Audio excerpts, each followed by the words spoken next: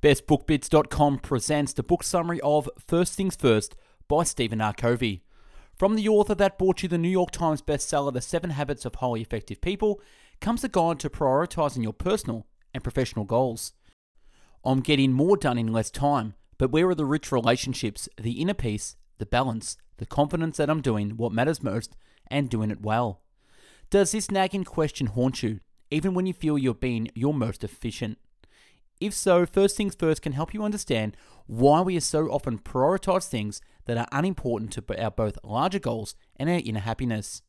From the author that brought you the New York Times bestseller, The 7 Habits of Highly Effective People, comes a guide to building your work on the principles of effectiveness so that your life can be spent cultivating genuine relationships, investing in pursuits you enjoy, and achieving balance in both your personal and professional lives. In First Things First, Stephen M. R. Covey advocates categorizing tasks by urgency and importance so that you can focus on what actually needs to be done in the limited amount of time you have. Using personal examples and insights from years of business experience, he argues for a new way of looking at your to-do list.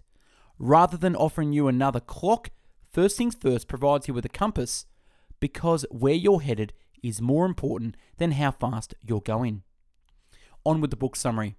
Everyone tends to focus on things that bring happiness, joy, and meaning to them, and these are called first things. With the help of First Things First, you will learn how you can balance between critical aspects of your life, and this will ultimately provide you inner peace. Also, you'll learn the reason for your failure while trying to meet your goals and the ways to change that. When you do things as quickly as possible, that doesn't mean you have a meaningful life. First, you need to do first things. Let's imagine a fairy who gives you the opportunity to do everything 20% faster. Would you accept? Although most people probably accept it, could they really solve their problems with this? Many of us would accept this offer because it's a first goal to do many things as quickly as possible. This seems like the best way for time management, but it isn't.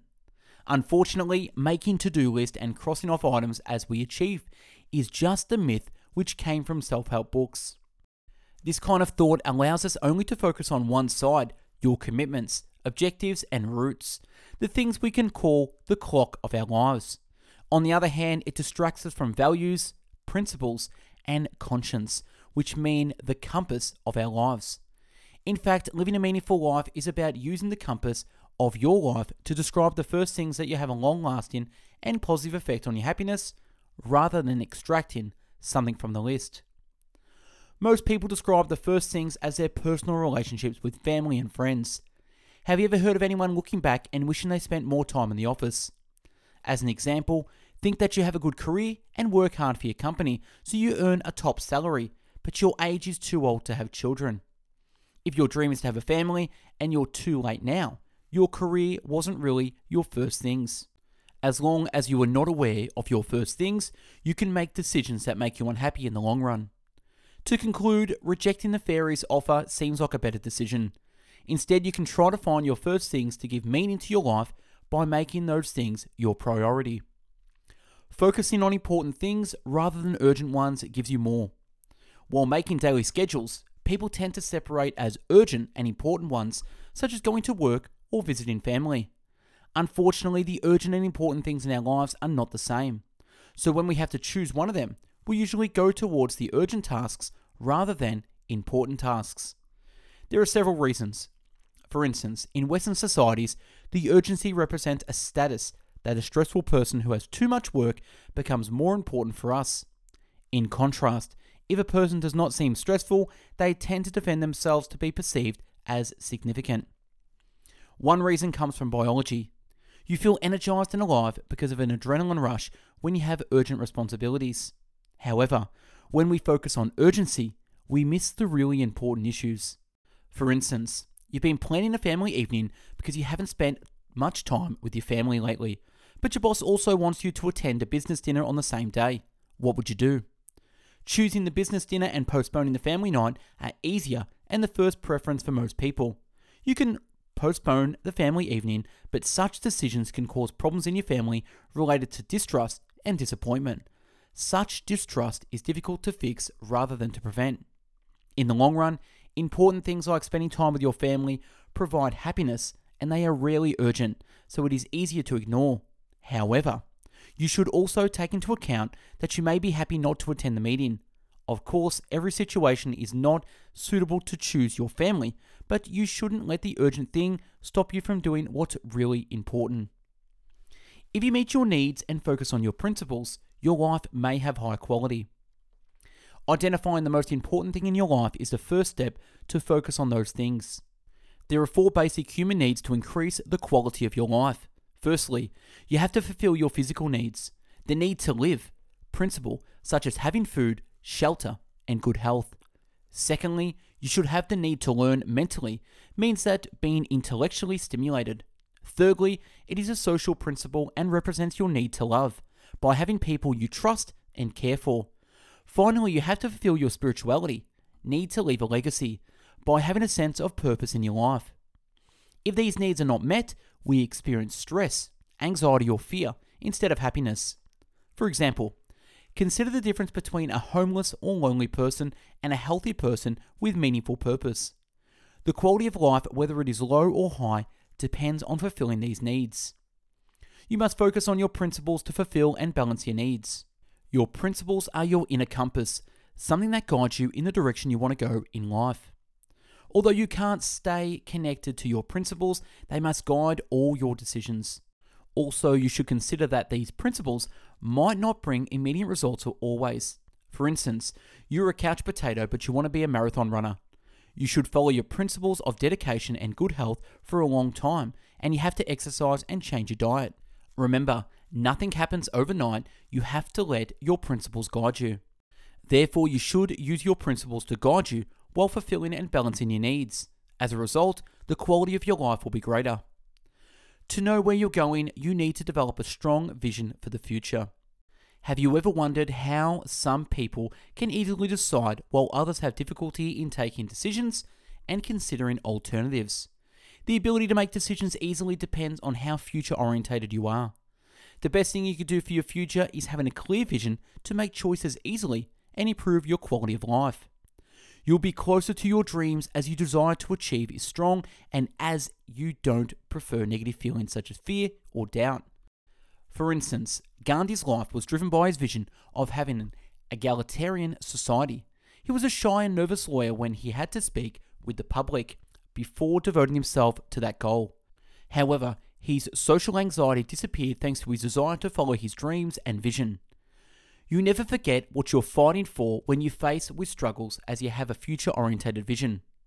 Viktor Frankl, a famous Holocaust survivor, provides an extreme and poignant example, came from his observation. The Holocaust survivors' common characteristic was their sense of purpose for the future, rather than their health, intelligence, or family. He noted that they had a mission to perform, some important work left to do. That desire gave them the strength to move on. So how do you develop a strong vision for the future? A good way is to write a personal mission statement for yourself. When you imagine yourself on your 80th birthday, what do you see? A big family or a successful business? What have you achieved by then? You can imagine what you want to achieve in your future to find the goals you need to focus on in your future. Once you know what you want to achieve, start taking steps for it and don't waste your time with short-term, unrelated concerns. You know what you want, so go ahead. If only you have goals with principles and a vision for the future, you can reach them.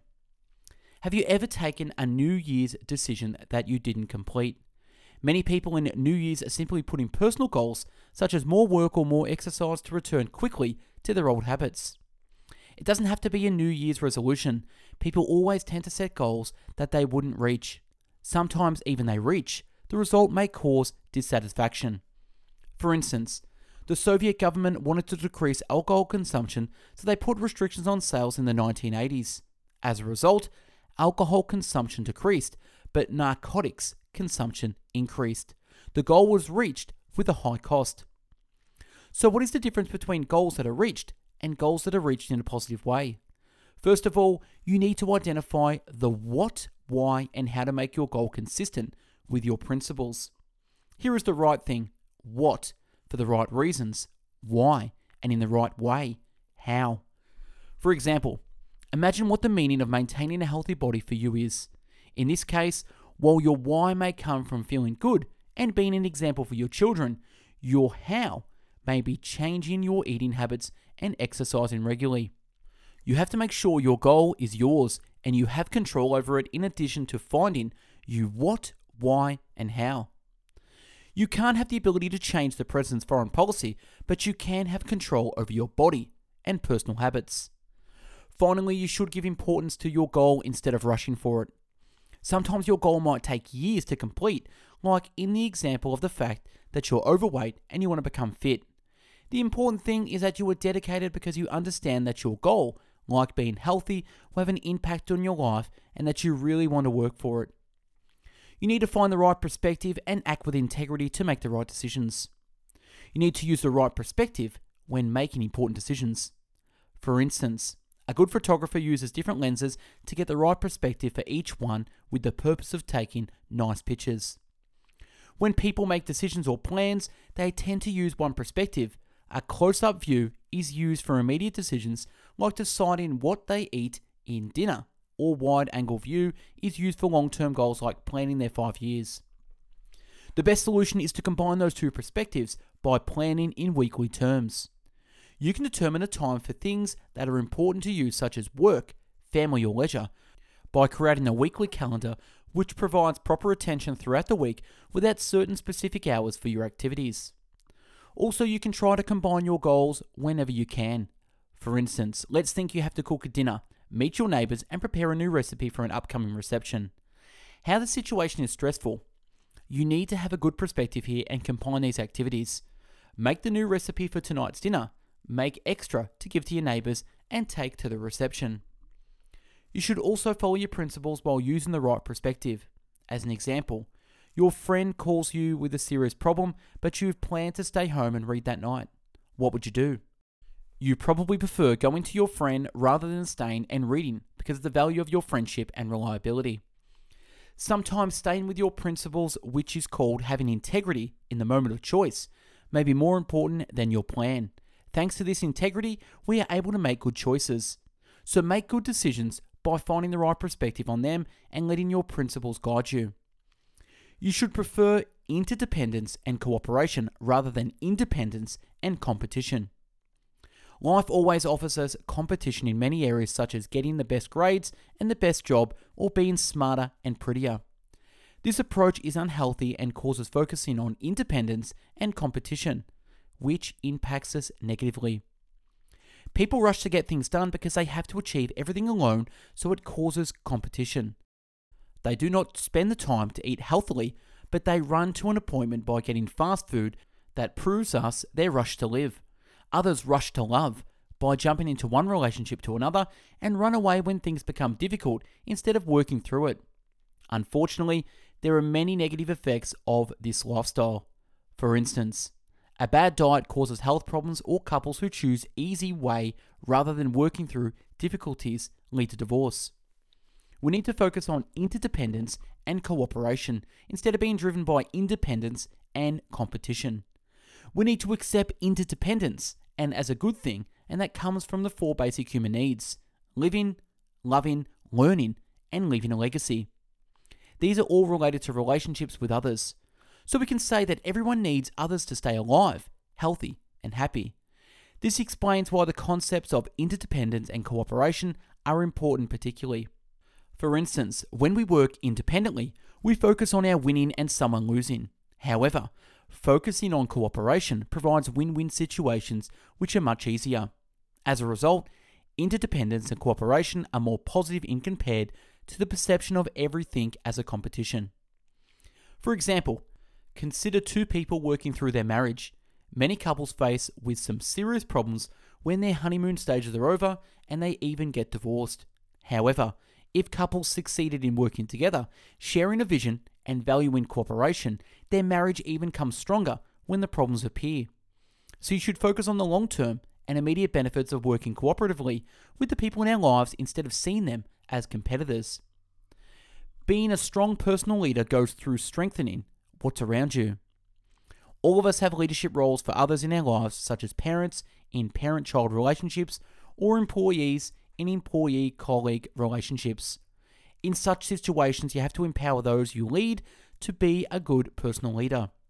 Although empowerment is not possible to be instilled directly to anyone, you can allow them to be strengthened by providing the appropriate conditions such as trust, respect, and honesty that naturally lead to empowerment in others. You can include others in the process of decision making to foster those conditions. For instance, imagine that one of your subordinates at work comes to you with a problem. You firstly try to ask them what they can do and direct them to find their solutions instead of trying to fix it immediately. As a result, their creativity becomes valuable and they feel respected and empowered to perform better in the future.